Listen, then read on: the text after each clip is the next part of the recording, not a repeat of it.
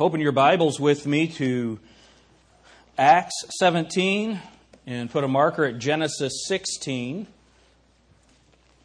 And once you have those two places marked, go to Ephesians chapter 4.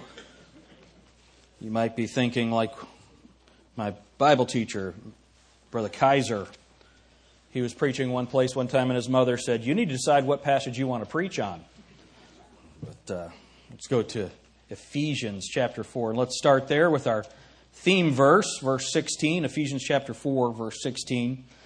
Let's look at verse 15. "But speaking the truth in love may grow up into him in all things, which is the head, even Christ, from whom the whole body fitly joined together and compacted by that which every joint supplieth, according to the effectual working in the measure of every part, maketh increase of the body unto the edifying of itself in love." Let's pray. Dear Heavenly Father, Lord, I pray that we can be fitly joined together and that every part, every person in our church, every member is fulfilling its role so that the whole machine works.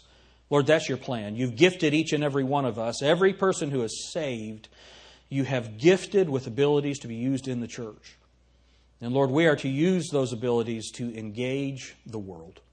So Father, help us today as we look at your word, as we look at what's going on around us. Lord, I pray that you'll give us some scriptural understanding. In Jesus' name, amen. Yesterday, June 28th, was the 100th anniversary of the killing of the Archduke Ferdinand in Sarajevo. So he went to Sarajevo, he was killed, and what did that start? World War I. World War I. Now, how many of you have noticed that there's a little bit of unrest in the Middle East? How many of you have noticed that? It's a little bit of a mess. What we're dealing with today is basically the result of World War I. That's what we're looking at today. You know, as believers, the Bible tells us that we're to go into all the world and preach the gospel to every creature. Is that right? How many of you believe that includes Muslims? It's kind of hard to preach the gospel to Muslims if in your mind you only want to kill them.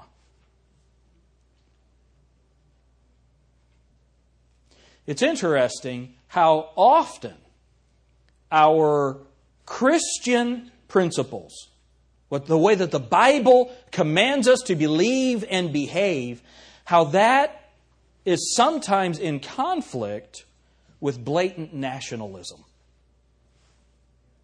Is that right? But they attacked us. So every Muslim in the world attacked us. No. Now, it was much easier when it was Japan that attacked us. Well, you have an enemy, and you go and fight that enemy, and you defeat the enemy, and you come home. This war that we're in now, how many of you recognize it's different than that? How are we as believers supposed to look at this? Look at our theme.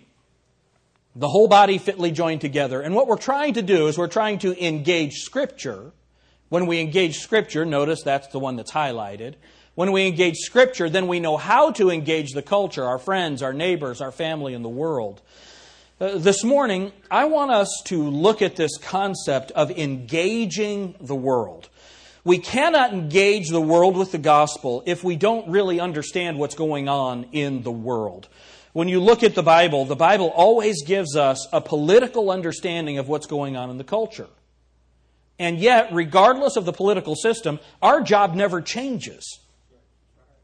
Our job doesn't change. So it doesn't matter how things settle out in the Middle East. It doesn't matter. Our job has not changed. What I'd like to do this morning is give us an overview of what has happened in the Middle East that has brought us to this point. And then we're going to look at a biblical reason and understanding for it. And then a biblical attack. What are we supposed to do as Christians? At Grace Baptist Church, how do we engage the world considering the things that are to come? Now, this is one of those messages that some of you are going to love. And some of you are going to be looking for an ice pick to drive into your eye. But this is very important information for us to get. How many of you know the difference between a Sunni and a Shia? You're about 4 people in the room. Some of these issues become so important. You keep hearing about all of these things. This battle in Iraq that's going on right now, how many of you have heard that it's a battle between the Sunni and the Shia? Right? And it kind of is, but you've kind of got this crazy ISIS group that they want to go into a place and they'll cut off somebody's head and use it for a soccer ball. These are really bad people. These are really, really bad people. Now, let's address just briefly the whole idea of moral equivalence. Now, how many of you recognize that the United States military has sometimes made mistakes? Would you all agree with that? You know, not every war has been just. Not every battle has been waged rightly. But the direction of our military is a little different than ISIS. Would you all agree with that? If we behaved like ISIS, then Iraq would not exist. Afghanistan, how many of you have heard that war is unwinnable in Afghanistan? How many of you have heard that? That's a lie. We have nuclear weapons. Well, you can't really bomb it back to the Stone Age because that'd be like putting it in the future. But understand that we could defeat Afghanistan. Y'all recognize that? And that people act as if we're a weak nation because we haven't defeated them. It was really silly to try and build a nation in Afghanistan. It was just silly. Just silly. Just really, really dumb. But somebody has to pay for the machines and keep the military-industrial complex going, and so we have a war in Afghanistan. We say, Pastor, this sounds like a really politically convoluted diatribe. It's just a statement of where we are in the world right now. How many of you would really have a hard time, you feel like it would be very difficult for you to explain how to solve without killing everybody? Let's remove that. We as Christians, we're not going to kill everybody, okay? So apart from that, how many of you would have a difficult time coming up with a solution for the trouble in the Middle East? Would you raise your hand? You'd have a difficult time doing that. Well, our military leaders or our political leaders don't have any better ideas than we do. We need to understand that. This is a very difficult situation. So let's look at what has happened in the past. I want you to think about, let's go all the way back to Abraham. Abraham was married to Sarah. God told him he was going to make of him a great nation. Get up from the land where you are. Going to go into a nation and a land that you don't know. And in that land, I'm going to make of you a great nation. That was 1900 BC. 1900 BC. So God takes the nation of Israel there. The great power at that time would have been Egypt. And they end up going down into Egypt. They're in Egypt for 400 years. They come out of Egypt, and God takes them into the land, and He tells them what land to conquer. All of Canaan land. From the sea, from the Nile, all the way to the river Euphrates. In the north, all the way up to Turkey, and in the south, all the way down to Saudi Arabia. So you have this huge swath of land that from about 1400 BC until today is supposed to belong to Israel. It's supposed to belong to God's people. Y'all believe that? All right. So remember what happened. They didn't completely drive out all of the Canaanites and the Jebusites and the Perizzites and the Hittites and the Amorites and the termites and all of the different. They didn't finish the job. You all remember that. They didn't finish the job. So they never completely had peace in the land as the way that they were, as God wanted them to have if they had been obedient. So then by the time you get to the book of Daniel, Daniel prophesies 4 major kingdoms that will rule that area. And so you have Babylon. Babylon, the Babylonian Empire, went from about 606 to 538. The next one was the Medo-Persian Empire from 538 to 330. And then you have the Greek Empire from 330 until about 30 BC. Now, the Greek Empire ended up, remember, you had Alexander the Great. He was all depressed because there are no more lands to conquer, and he dies. He didn't name a successor. He said, give it to the strong. How many of you think that was a good idea? So you end up with, the Ptolemies and the Seleucids and this big battle. And so really the kingdom was divided into, that Greek kingdom from 323 BC to 30 BC was really in 4 or 5 different groups. And yet it was still the Greek Empire. Until you have Rome. Rome comes from about 30 BC until 476 AD. All right? And so those are the kingdoms that the book of Daniel describes. And they rule that land. They rule that area. Remember, the Roman Empire went from the Danube in the north all the way to Palestine in the south, and it was a very large area. But in the 300s, there was a division in the Roman Empire. So you had the west was the Roman Empire, and from 330 on, you had the Byzantine Empire in the east. The Byzantine Empire lasted all the way up into the 1400s, and it was conquered by the Ottoman Empire. I'm really going somewhere. We're looking at what's going on in the Middle East. The Ottoman Empire started about 1299, but it took over that area, I think around 1453, somewhere around there. The Ottoman Empire, it went from Turkey in the north all the way to Vienna in Austria. That's how big the Ottoman Empire was at one time. The Ottoman Empire didn't end until 1922. I think that most of us today, when we think of the Ottoman Empire, we think of the Seljuk Turks, and how many of you think of the Seljuk Turks when you think of anyway, Suleiman and all of that. That's what you think of with the Ottoman Empire, but it went all the way until 1922. And what happened was the Ottoman Empire, they made the wrong choice. They sided with the Central Powers in World War I. The Central Powers were the Austro-Hungarian Empire, Germany, the Ottoman Turks, and Bulgaria. Okay? The quadrupole is what they were called. So this group of 4 guys, 4 nations in World War I. And remember, all of it started 100 years ago today. 100 years ago today. It's hard to believe World War I was 100 years ago. Now, World War II was not really a different war. It was just World War I Part 2. Right? Same battle, many of the same forces, a lot of the same reasons.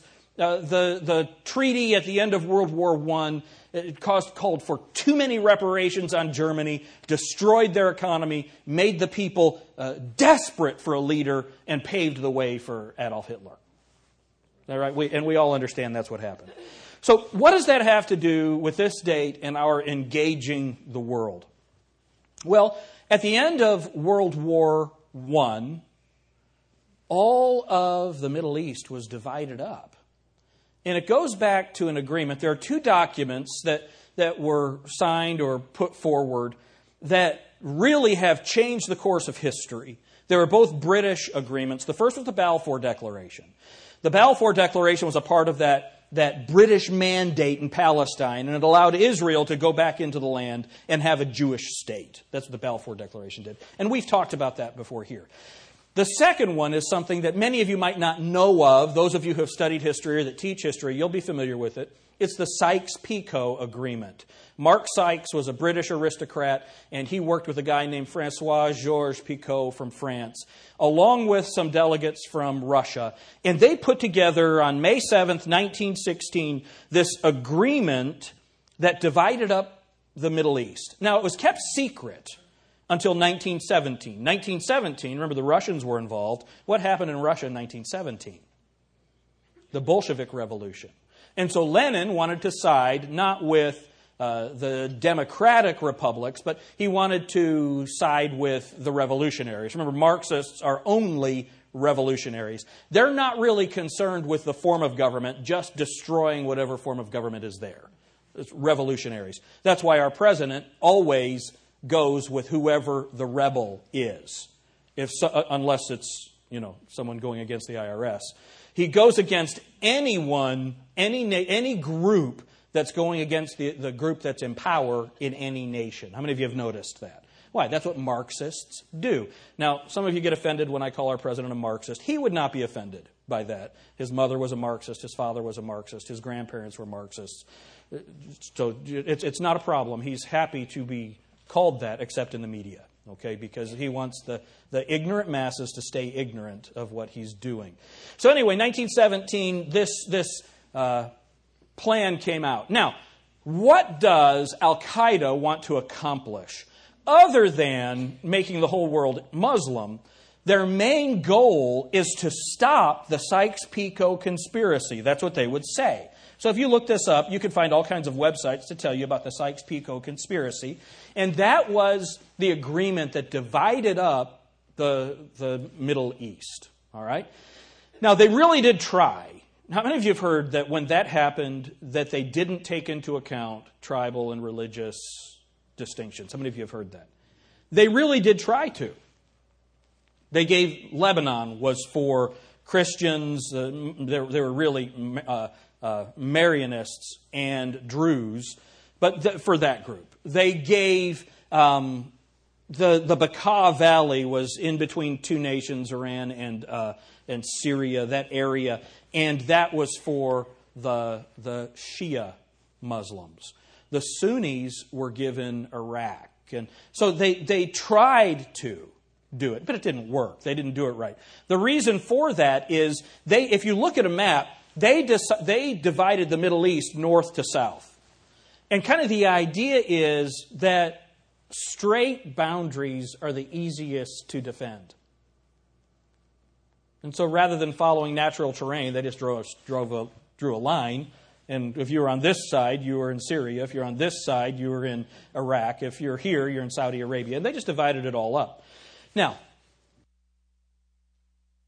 the only problem is the religious and cultural and tribal divisions were east to west. And so now in Iraq, what do you have? You have the Kurds in the north, then you have the Shia in the middle, and I think the Sunni in the south. I think. I might have those two reversed. But you see the problem?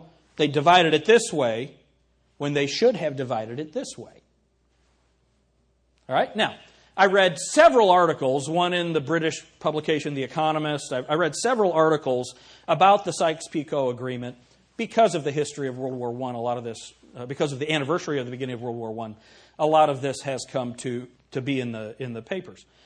And they act as if the divisions had been done differently, we would have peace in the Middle East. It's so funny reading these people. It's like these scholars are completely divorced from reality because they don't really believe in anything. They can't imagine that anyone else believes so strongly that if they hadn't... It's like this. I'm a scholar. And surely, if I had made the boundaries, it would have worked out. That's the thinking. It's hilarious when you read these things. So now, I want you to think about something. Middle East. We had Abraham, but during Abraham there was Egypt. And then follow along after that, whether it's the Assyrian Empire or the Babylonian Empire or the Medo-Persian or the Greek or the Roman Empire, there was always dogmatic, totalitarian rule. Now, how many of you have heard that the Greeks gave us democracy? How many of you have heard that? Right? Ask Socrates about that. What happened to him? He drank the hemlock. Why? Because he believed in something the government didn't like. So what happened? They killed him. I'm always amazed at how secularists remove the liberty. They try to say that the liberty that we have in the United States of America is the same as they would have had in Athens. It's completely ridiculous. It is. Now, were there some democratic ideals and things like that began to be established at that time? Yes. Okay, but you can take that back all the way to 1700 BC with the Code of Hammurabi. How many of you believe that we go by the Code of Hammurabi? Are there some similarities? Yes, but our form of government is completely unique in the history of the world. Let's get a little stronger on that. Our form of government is completely unique in the history of the world. Amen. Don't think it goes back to secularists. It came from the Scriptures. It came from the Scriptures. All right. So now, I want us to think, I started this a minute ago and interrupted myself. Think about the rule that they've had there. Remember, we mentioned Egypt. How many of you think Egypt was an easy place to live? No. Egypt, the Assyrians, the Assyrians are the ones who invented crucifixion. All right, the Babylonians, the Greeks, the Romans. How many of you think that it was really great to live as a Christian under the Roman Empire? No. How many of you think it was easy to live as a Muslim under the Roman Empire? No. Now remember, the Pax Romana, the Roman peace. And the idea of the Pax Romana was that they really did give a certain amount of religious liberty to the nations that were conquered.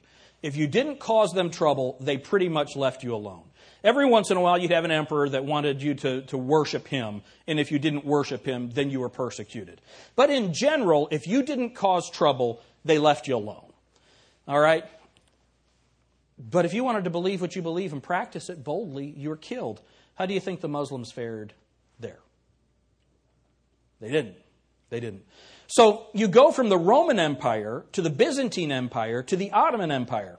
In the Ottoman Empire, it was ruled by sultans. And those sultans had absolute authority, absolute power, absolute control over trade, absolute control over religion. It was profoundly Muslim.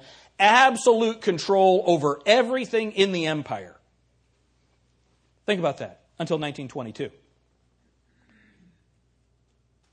After the Sykes-Picot Agreement and that division that went on in the Middle East, from then on you have, remember King Hussein. Remember that? Not Saddam Hussein, but King Hussein in Jordan, Transjordan and all of that area. He had made an agreement that would have been much better with Lord Kitchener in Ontario, but the Sykes-Picot Agreement overruled that. So by 1920, the Sykes-Picot Agreement was put in place. 1922, end of the war, it's all divided up. And now what do you have? You have strong men. Whether it's Hafez Assad in Syria, or Saddam Hussein in Iraq, or someone mentioned that the Shah in Iran. Of course, they're not Arab, they were Persian. How many of you would have liked to have lived under the Shah? No. So think about the way it's always been. The concept of a democratic republic in the Middle East, the closest thing that ever came to it was Turkey, with Ataturk as its head from the early 1920s on. And what did he do? He made it illegal to wear the fez, the certain Muslim type of hat. He made it a secular government, and they actually had a very successful government up until this current administration. And this, our president said that the leader that he has the best relationship with in the world is the president of Turkey, and the new president or prime minister, whatever he's called there of Turkey, is trying to bring back Sharia law in the nation. And so that's the Middle East. That's what we have. And so this idea of bringing a democratic republic to that area, they don't know how to be free, people. They do not know how to be free. Now, this idea of letting people vote, well, what if the majority of the people believe that women should not be able to drive? Now, I think we could probably agree with that in America. But that women can't be out alone, that if a woman is assaulted, unless there are 4 witnesses, she should be put to death because she's an adulteress. You understand that's what 80%, 85% of the people in Iran believe?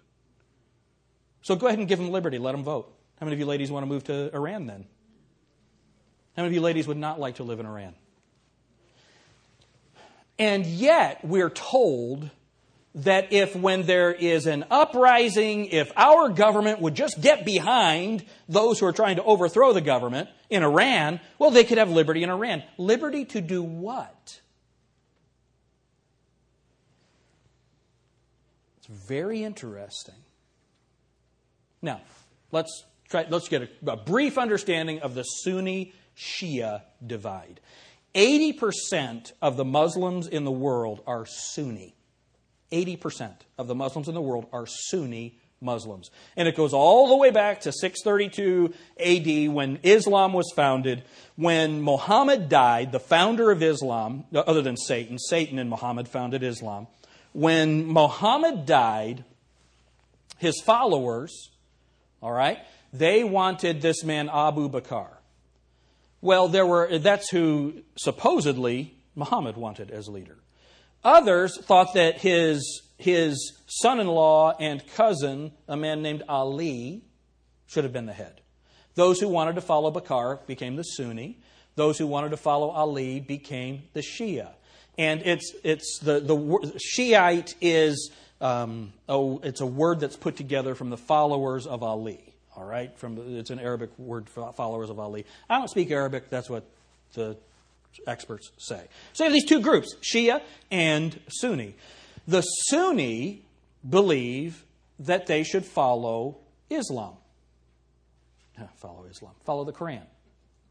And that's where they get their teaching. The Shia believe they should follow their imams and ayatollahs. All right? And so that's why the Shia say, or the Sunnis say that the Shia are heretics. And that's the reason for the battle. They all believe the 5 pillars of Islam, Hajj, to take a pilgrimage, and tithe 2.5% to the poor, and to the Salat, I think it's called, to pray every day, and Ramadan, and they believe in the Quran. So those are the 5 pillars of Islam. Shia and Sunni agree on that, but they completely disagree on the way that Islam ought to be practiced. How are we going to solve that? How are we going to solve it?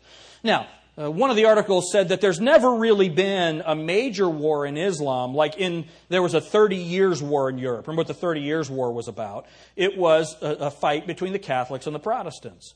The end of the 30 Years' War brought us the Peace of Westphalia. And that Peace of Westphalia, it's so funny, people today believe that that's where religious liberty came from.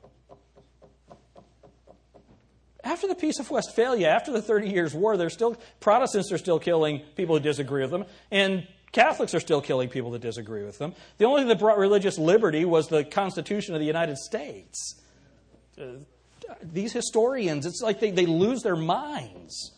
But anyway, so you have this Middle East, this whole mess in the Middle East. I mentioned that this article said that there's never been a 30 Years' War, and that's because it's 80% against 20%. They couldn't fight, so they would retreat. That's the Middle East. Turn with me to Genesis chapter 16.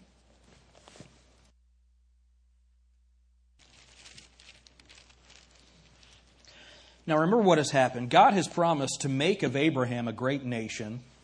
They get impatient, and Sarah sends Hagar, her handmaid. Whenever I think of Hagar the horrible. I wonder if that's what she looked like. I don't know. But look at we're in Genesis chapter 16, and look at verse 10. And the angel of the Lord said unto her, I will multiply thy seed exceedingly, and it shall not be numbered for multitude. And the angel of the Lord said unto her, Behold, thou art with child, and shalt bear a son, and shalt call his name Ishmael, because the Lord hath heard thy affliction. And he will be a wild man, his hand will be against every man, and every man's hand against him, and he shall dwell in the presence of all his brethren. I want you to understand this concept of the wild man. Now remember, we described how has the Muslim world been ruled. Whether it's Suleiman or the other sultans, whether it's Assyria, it doesn't matter. The nations that have ruled there come into then you'll go through the Roman Empire or the Byzantine Empire or the Ottoman Empire, or move into modern times with Assad or Saddam Hussein or any of these people. Who was the man in Egypt? What was his name? It was just deposed. Yeah, Mubarak. These are the kind of men that have ruled in that area. Now those strong men are gone. Muammar Gaddafi, they're gone. How's it going? How's it going? Now let's be very clear here. There are Americans who believe that it's our responsibility to find a dictator and put him in place there. How is that our role? The other thing that I want you to remember is that 150 years ago, just 150 years ago, there were no people in the Middle East. When Mark Twain went and visited Jerusalem, it was a wasteland. There was nothing there. In the last, I can't remember, it's either 15 or 20 years, their population has doubled to more than 330 million people. Think about this, 60% of them younger than 35. With no jobs, no crops. There's a problem over there, folks. The Bible says he'd be a wild man. I was in Jerusalem, and we had parked up on the Mount of Olives, and we had walked down, of course, where Jesus Christ would have walked to the Garden of Gethsemane, and we'd gone into the holy city. Then, as we were walking back up, and it's very steep, there were two Arab taxi drivers. They're talking to each other. Next thing you know, they're slapping each other. The next week, I was in Beirut. I was at the Beirut airport. Well, first I was in Jordan. At the Jordan airport, there's a sign that says no smoking. How many of you have seen no smoking signs in airports? There are 15 people standing under the sign smoking. The exact same thing at the Beirut airport. We get out of Beirut, out of the airport, and we're driving, and I'm looking at the big mosque where Hamas has its headquarters. It's about from here to where the Nazarene Church is. I'm not saying the Nazarene Church is Hamas. I'm giving you a distance. My nephews, one of them said to the other, they said, what's a Nazarene? And the other one said, it's a fruit, duh. But hilarious. And so we're driving. Now this is Beirut, Lebanon. Lebanon is the most Christian of the Muslim nations. They claim about 30% Christian. That was a few years ago. It's probably 10% now because of all of the trouble. Okay, Christians are bailing. They're moving out. And by Christians, we don't mean born again. We mean whether it's Roman Catholic or Morist or whatever. So we're in Beirut, and you have a road like this that has 2 lanes. They're driving 6 across on it. Stop signs are optional. It's crazy. It is just crazy. You drive through Israel, and you'll look at a beautiful settlement, and you'll go to the next one, you'll see it from the other side, and there's chaos. What's the difference? One's a Palestinian settlement. Say, Pastor, are you a racist? Not at all. Not at all. But we need to understand people are different. You know, why is it that you go to Appalachia and you'll have a beautiful house and right in front of it is a rundown trailer? Right? How many of you have been to Appalachia? You know what I'm talking about. There are people that live in Arkansas and the Ozarks that still don't have running water. They're still there. There are people that live like that. They're white people. So am I a racist for... No. There are different people groups that behave in different ways. And what's funny is they wear a uniform. They move to Sydney and they look exactly the same way. It doesn't matter where you are. They look exact. How many of you know what I'm talking about? They're cultural things that happen, and I don't understand why. I'm sure that there are anthropologists who could give you a better supposition than I could give you. But we know that in the Arab nations that God said to Hagar that he'd be a wild man. Has that changed? Where does the word assassin come from? Muslims who would take hashish and become berserkers and go and kill. That's where the word assassin comes from. It's a history that has gone on for centuries and centuries and centuries, and all the way back to our founding, from the halls of Montezuma to the shores of... What was that talking about? It was Muslim raiders taking our ships, and we went over there with our first Marines and said, no more, we're not going to do it anymore. So now, this is what we're dealing with. This is the world not as we wish it to be, but as it is. How many of you recognize that what I'm saying is true? All right? And remember, man, when you identify these things, people get very uncomfortable. When Dalton Robertson was pastoring in Florida, they did landscaping in front of their church. And teenagers were running in and out of the landscaping. And Dalt said, hey, don't do that. And someone said, we're trying to keep it nice. And one of them said, oh, that's Yankee. Now, I'm sure that there are some Southerners that would disagree with that. All right? But there in the swamp, there's a certain culture. All right? It's very interesting the way that people are. We need to recognize things as they are, not the way that we wish they should be. Now, when you're looking at the Middle East, and you remember Iran is Persian. It's a different discussion, but it's Muslim. It's Muslim. In the other areas, you have this Arab issue. How are we going to deal with them? Let's just kill them all. How can we go into all the world and preach the gospel to every creature with an attitude of kill them all? How many of you think we should have killed all the American Indians? No. That's why Isaac McCoy, the painting I have in my office, went and established the Indian reservation system so that they would be able to live. Because they were going to all be killed. They were all going to die. And so he could preach the gospel to them. And while he did it, 11 of his 14 children died. So what are we supposed to do with the Muslim nations? Go to Acts chapter 17.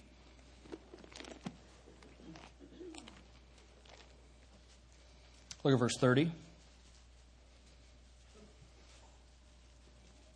In the times of this ignorance, it's talking about different types of idolatry. In the times of this ignorance, God winked at, but now commandeth all white men everywhere to repent. Is that what it says? See, this division of people by race. Now listen to what I'm saying. This division of people by race, when done by Christians, is completely unbiblical. See, in the church, there's neither Greek nor Jew, but we're all one. Not Jew or barbarian. We're all one. Is that right? And then what we're supposed to do is take that love that we have one for another, and we're to go to all the world and preach the gospel and tell every man that now is the time that all men everywhere to repent. Is that right? Well, why did God put them there? Well, look at verse 24. God that made the world and all things therein, seeing that He is Lord of heaven and earth, dwelleth not in temples made with hands, neither is worshipped with men's hands as though He needed anything, seeing He giveth to all life and breath and all things, and hath made of one blood all nations of men for to dwell on all the face of the earth, and hath determined the times before appointed and the bounds of their habitation, that they should seek the Lord, if haply they might feel after Him and find Him, though He be not far from every one of us. Why does God have people in Iraq? So that they can turn to Him. Why does God have people in Iran? So that they can turn to Him. Jesus Christ died for the sins of the whole world. Do you know what happens to a wild man that gets saved? He becomes Edgar, born and raised in Lebanon, pastoring a church through the war. I go and look at the church building, and there's bullet holes in the building, and he's preaching, and he has there in Baghdad in Iraq, pastor who had come to Beirut, and I helped train him. He's back with the radio station in the church, hundreds of people. They have armed guards that stand outside the church to protect them from the Islamic terrorists. So let's go ahead and bomb Iraq. Do you know who we're killing? Pastor Maher and your brothers and sisters in Christ. We need to think about these things. We need to think about these things. Now, again, let me be very clear. Nation of Iraq attacks us. Leadership's in Baghdad. We as a nation go in and destroy Baghdad. We'll probably kill Christians.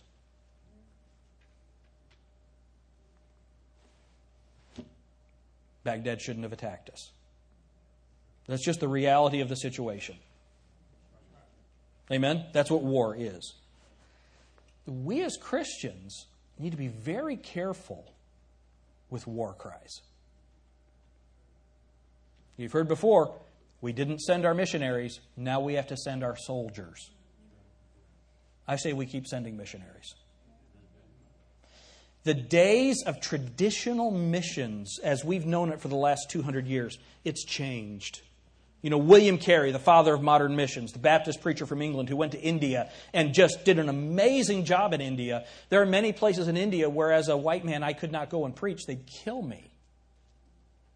The Hindus would kill us. And so what do we need to do? Lead a Hindu to the Lord and have him give the gospel.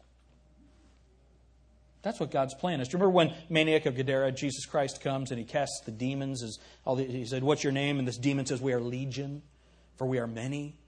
And Jesus takes the demons out of him. They go into the pigs. Pigs run into the ocean. I think that's so funny because those Jewish guys weren't supposed to have those pigs anyway, and it's just hilarious. But then he's sitting there clothed and in his right mind, right? Isn't that interesting? So we as believers, if we're in our right mind, we should be clothed. It is summer. Just a little message for you. And so Jesus Christ is getting in his boat to go back over to Israel. And this man wanted to get in the boat and go with him. And Jesus said, "No. You go and tell your people what has happened. Go and tell your people what's happened." Do you know what our job is as Grace Baptist Church? Either we are to go ourselves, or we are to find people who are training people to preach the gospel in those places. And our job is to pray for them and to help them. How are we going to engage the world? We have to change our mindset from one of hatred to one of love and prayer. Amen. I wonder how many of us have prayed for the people of Iraq. You know, when I was in Israel, driving by the Jewish town, driving by the Palestinian town, do you know what those two groups have in common? They both need Jesus. They both need Jesus Christ. It's so important that we get this. And then when that Jewish man or that Palestinian man, when that Jewish lady or Palestinian lady, that Jewish child or Palestinian child, when they get saved, one is not better than the other in the church of Christ. We are one. Amen? We have to be so careful, number one, to remember that Jesus is not American. Right? Now, I understand that's blasphemy to say on the week before the 4th of July. But you know what Jesus did do? He gave us an amazing nation to preach the gospel from. Conceived in liberty and dedicated to the proposition that all men are created equal. Where's that? It comes from the Scriptures. It comes from the Scriptures. We are all one in Christ. Is one culture as good as another? No! The ontological worth of the individual is not the same thing as the quality of the culture. How many of you want to live in the Ozarks with no running water, no shoes, and no teeth? I'd rather live in Sydney with running water. And shoes. And some of my teeth. Right? And what happens is Christianity brings the multiculturalism. While we believe in the equality of man, we do not believe in the equality of cultures. We've got to know these things to engage the culture, to engage the world. ISIS is going from Syria to Iraq. The radio tower they're trying to put up in Fallujah, that just fell to ISIS. There are believers, they're doing that work, and they're dragging them out, cutting off their heads, and playing soccer with them. Those who voted, they're cutting off their fingers. Remember, they dipped their fingers in ink to show that they voted? These ISIS people are cutting their fingers off. We need to pray for our brothers and sisters in Christ who are there right now. Amen? And if these ISIS people take over in Syria, if these ISIS people take over in Iraq, our brothers and sisters in Christ will be killed. They'll be killed. Listen, Jordan can't take any more refugees. Lebanon can't take any more refugees. Lebanon, what's going on? Hamas is growing and growing and growing. Pretty soon it's going to look just like the other nations. And in Jordan, our president is wanting to take care of and support the rebels in Jordan to overthrow the king there. Jordan's the only friend in the area that Israel has left. We must pray. We must pray for these people and send missionaries. And if our military goes, we need to make sure that our military, that our military supports our values as a people. And I think generally they do. But these are things that we need to pray for, that we need to be careful of. And we just all those ragheads, we just need to kill them all. Just turn it into glass. Really? Really? How does that fit in with go into all the world and preach the gospel? I've heard preachers say those things from the pulpit. It's shameful. It's shameful. Folks, if we're going to engage the world, we need to know what's going on over there. Let me put one last fact. We know that the Kurds are in the north. And the reason that Iraq wants to keep that Kurdish section is that those mountains where the Kurds are, it's a barrier from Turkey to Iraq to keep it separate. We've heard that the Kurds are the good guys. No, they're not. When Christians are fleeing from the south, they go to the north. In the cities, if you don't belong to the Kurdish Democratic Party, well, then you're persecuted. They're not killing you, but out in the suburbs where the media is not there, they're killing and assaulting the women. And if a Christian comes in, the Kurds aren't any better than any of the other animals that are in that area.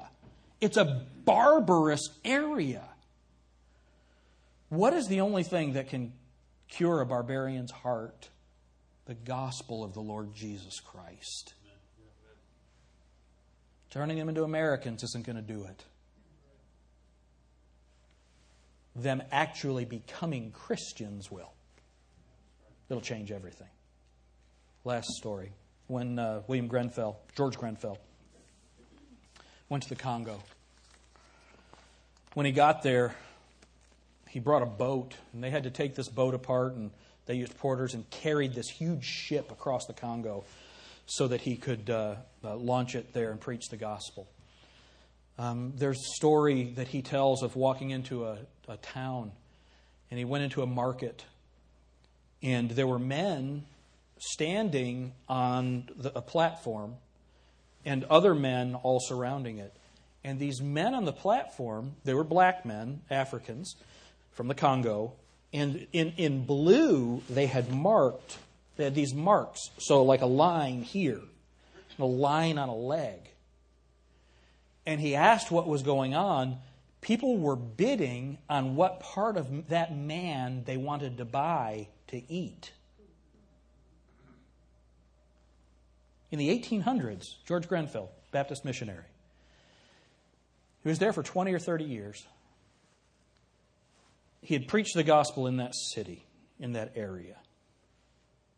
Completely savage, completely dark, completely godless. He came back several years later on his farewell trip. As his boat came by on the cliffs above, people clothed and in their right minds lined and were singing the hymns of Jesus Christ and waving to the missionary. What changed the savage barbarian? The gospel of Jesus Christ. Let me ask you something. That person from the Congo that got saved, are they a lower person than us? No. They're a child of God Jesus Christ died for. This is the way that we pray for people. That the gospel of Jesus Christ will penetrate their hearts and change their minds and change their lives. We understand that that's going to be a mess over there until Jesus comes. But do you know what happens when Jesus comes? There are people from every tribe and every nation and every tongue singing, "Worthy is the Lamb that was slain." If Grace Baptist Church is going to biblically engage the world, we need to have a biblical understanding of what's going on and what our role is in it. Amen? We need to pray for these people. Dear Heavenly Father,